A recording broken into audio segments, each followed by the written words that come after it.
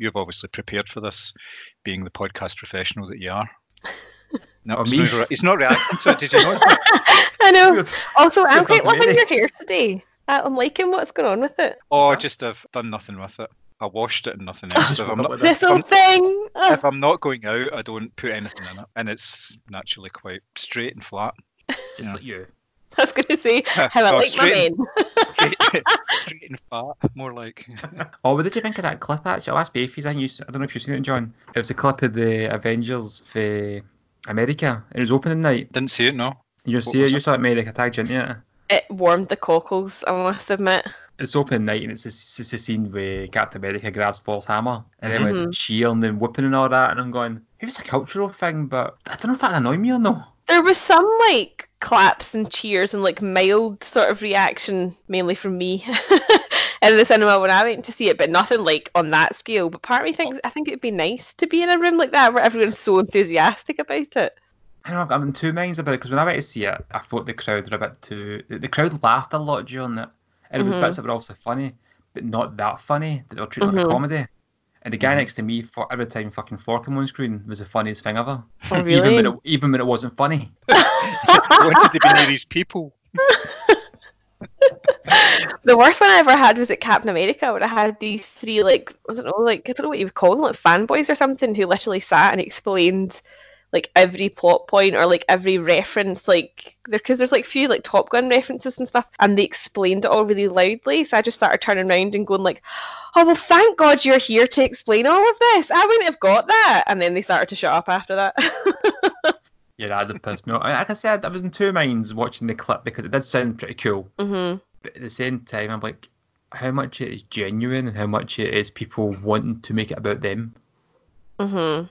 Yeah. It depends on the type of audience, because I think I've told you this before. Some of the films when I was at Sitges, they would clap a death or whatever that if it was quite spectacular. If it was Really? because it's a fantasy and horror film festival. There's Yeah. like quite a spectacular death. Someone gruesomely gets it, especially if it's like the bad guy at the end or whatever. Yeah. People would cheer and clap, and at first I thought okay, but then after that you kind of go, yeah, I'm quite into this actually. You know, it's respectful audience participation. Like that as well. They're quite rowdy. But then everyone's had a drink at Fright Fest, so I always kind of put it down to that. But Aye. a few of the films we went to see, there was a lot of whooping and hollering.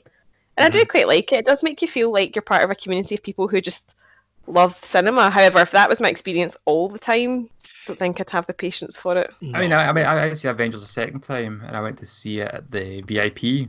So it was a lot smaller crowd, and the majority of people there, I assumed, had seen it before. But the girl next to me definitely hadn't. And when Captain America grabs the hammer, she just kind of went like that, just kind of to herself. And I really liked that, because I was like, just a second. That is the funniest noise I have ever heard you make. See, that's the kind of noise I think you would make, Mary, when you're watching these things. Yeah, just a high pitched. I'm glad you added watching these things there to the end of that. Chris did say the other day he's going to start filming my reactions to The Mandalorian. He was like, it's not normal. I don't really, see, to be honest with you, I've not really taken much of it in the sense that I'm only there for the baby. I quite like the storyline, but I think a couple of the battle scenes have been quite good. And I think, oh my god, I've forgotten his name. The guy that plays the Mandalorian. Pedro Pascal? Yes. Yeah. I think he's really good. Is it the best thing I've ever seen? No. But like I said, I'm only there for the teefies and the little hairs and the little waddle. No, I'm enjoying it. I like Rogue One as well. Yeah, I like Rogue One, but I can say to you the other day, I can see why Gareth maybe doesn't like The Mandalorian, because it's very like Rogue One to me. Does he not like it? Rogue One? Fuck, you joking? No, does he not like The Mandalorian? No. Oh. Oh, What is it about he doesn't like? He never really said. He's mentioned it, but he's kind of like, he's not really being explicit in why he doesn't like it. He's kind of danced around it. But I think it is the fact that it doesn't, in a way, Rogue One didn't really feel like Star Wars. I think Rogue One's excellent, but it didn't feel like Star Wars. I think this kind of maybe is the same thing for him. Yeah, I mean, I did see people complaining on Twitter. They're like, oh, it's not canon. Oh, for fuck's sake. And I was kind of like, oh, does it need to be? It's fucking canon. Disney said it's canon in the end. Uh-huh. Disney want to remake the fucking A New Hope and kill Luke Skywalker in the opening scene. It's now canon. Shut it. I know, and I hate that. That's such a film school knob phrase. See, the next time somebody says here it's not canon, just say they've retconned it. As I say, I'm only there for the baby. Zavi have released images of like a £600 life-size child, and I'm like, did I just spend this money? Did I just do it? Did I just buy myself a baby Yoda that I can carry around the house in a sling? Furlough fucking Schmerlow. I know. I know, because Chris and I were like, well, you know, we're really going to have to tighten our belts, because between us, you know, that says we've lost 40% of our income every month, blah, blah, blah. And I'm like, do I want a £600 baby Yoda? Yeah, so I'm contemplating buying this. It has the teeth. Because there's other films I was thinking, like Audition came into mind. And that was popping up on a lot of their lists. But you know, because it's so long since I've seen it, I only remember really that one scene. And don't get me wrong, it's fucking brutal. But I'd probably watch it again just to see what it was like. Which kind of defeats the purpose of what we're talking about, but actually watching the film again, yeah. I know it was difficult. Audition I haven't seen for over a decade, so I just couldn't possibly talk about it, even though it one that popped into mind. But like you say, I'd had to start looking at it to just remember. I remember maybe 2 or 3 scenes in it, but that's about it. What was very, very close to entering my list was Eden Lake. All right, yeah. Aye. What's that one again? Michael Fassbender and Jack O'Connell. Oh, no, I haven't. Chris goes on about this all the time, actually. I haven't seen that. It's got the girl that I don't like in it. Kelly something. The blonde lassie. Yeah, I can't remember her name. I would recommend it. It's a brilliant film. Fucking hell. It's not an easy watch. Oh, right. It's really not. I mean, it finishes... I watched it at the cinema, and you came out of the cinema and you're just, like, empty. I'm like, fuck, I'm going to go home and watch The Simpsons. That's it. You need to... It's like...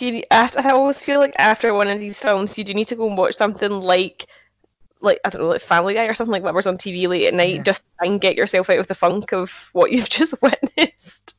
It might have been Eden Lake, actually. My mate went to see it, and came out and went to see Kung Fu Panda 2 after it, just to try and get some joy back in his soul. I'd recommend it. Man, it's absolutely brilliant. It's funny because I first watched Eden Lake. It was before I really knew who Michael Fassbender was. So I've attempted to watch it again just to see him in it. But and Jack O'Connell as well, because Jack O'Connell's young in it. Oh, he's brilliant. He's brilliant in everything, though. He's so good. Somebody tweeted the other day that it was Michael Fassbender's birthday, and then there was like this big thread of like, something like, somebody tweeted it was like, oh, happy birthday, and they'd like a collage of pictures from him in various films, and they're like, are we all forgetting that he's a girlfriend beating scumbag? And then that just went downhill rapid fire from there, because I must admit I forgot that there was accusations out against him as well until I read that thread again. I mean, some people have been cancelled and they've slowly sort of got their careers back, kind of. I think so. I'm going to put my neck on the line, and while I'm not going to say that Mel Gibson's uncancelled, he's back making really good movies. Yes, Mel Gibson's one of the kind of strange anomalies where he seems to do whatever the fuck he wants and get criticised for it. Oh yeah, I have no like blowback. I mean, he was outcast for a while, but actually, part of me thinks that some of that will have been self-imposed because he had to get himself sober as well. But people like Rob Lowe, he fucked an underage girl. Robert Downey Jr. was seen as a bit of a problem child as well, not on the scale of Mel Gibson, obviously, but there are some people who've sort of worked their way back in. Could it be that all these people did something before cancel culture was a thing? Therefore, when they did it, it was acknowledged and people just moved on. Whereas people like Harvey Weinstein, well, obviously fucking rape people, that's different, but other people, he's a bad example, other people have not even sexual assault allegations, but sexual harassment allegations. It wasn't addressed at the time, so they've been judged by today, where Mel Gibson was judged by then. I mean, how long ago was the whole sugar tits thing? I don't know. Was that about 10 years, more than 10 years ago? Maybe, do you know what, it probably is. He probably did just avoid the cancel culture thing. I'm trying to think, it probably is about... It was in 2010, 2011, around about then that was when I recorded swearing at police officers and all sorts of stuff like that. That was around about then, wasn't it? Yeah. Because then he did disappear for a couple of years. So yes, he was just ahead of this sort of wave of cancelling folk. And Downey Jr. as well, most of it was self-imposed, wasn't it? That he did more harm to himself than anybody else. And you got to remember, they had to really fight to get him in the role of Iron Man. Yeah. Marvel didn't want him. He says no way. They didn't want to take the risk with him. Yeah. Because of what he'd been up to and stuff like that. It was to do with, I think it was Kiss Kiss Bang Bang that persuaded him that he could be taken on again, because he was friends with Shane Black, and Shane Black cast him in that film. And from there, Shane Black had basically said to Disney and Marvel, you should hire this guy, he's good. He'll do what he's told, and obviously it all worked out. So, oh, good, eh? Yeah. And then he gave us the travesty that is Dr. Dolittle, but we'll forgive him for that. There's no doctor involved, it's just Dolittle. Oh, my apologies. Yes, yeah, we should. He'll be sending his lawyers around. It doesn't mean it's any good, though, does it? Even the trailers for that looked terrible. I was like, what the hell happened there? And Jen Love's dropped down Junior and she went, quite fancy because he's in it. I went, you hate fucking Iron Man, though. And he's in it. And she went, I know, I just can't stand the film. I mean, but he's just...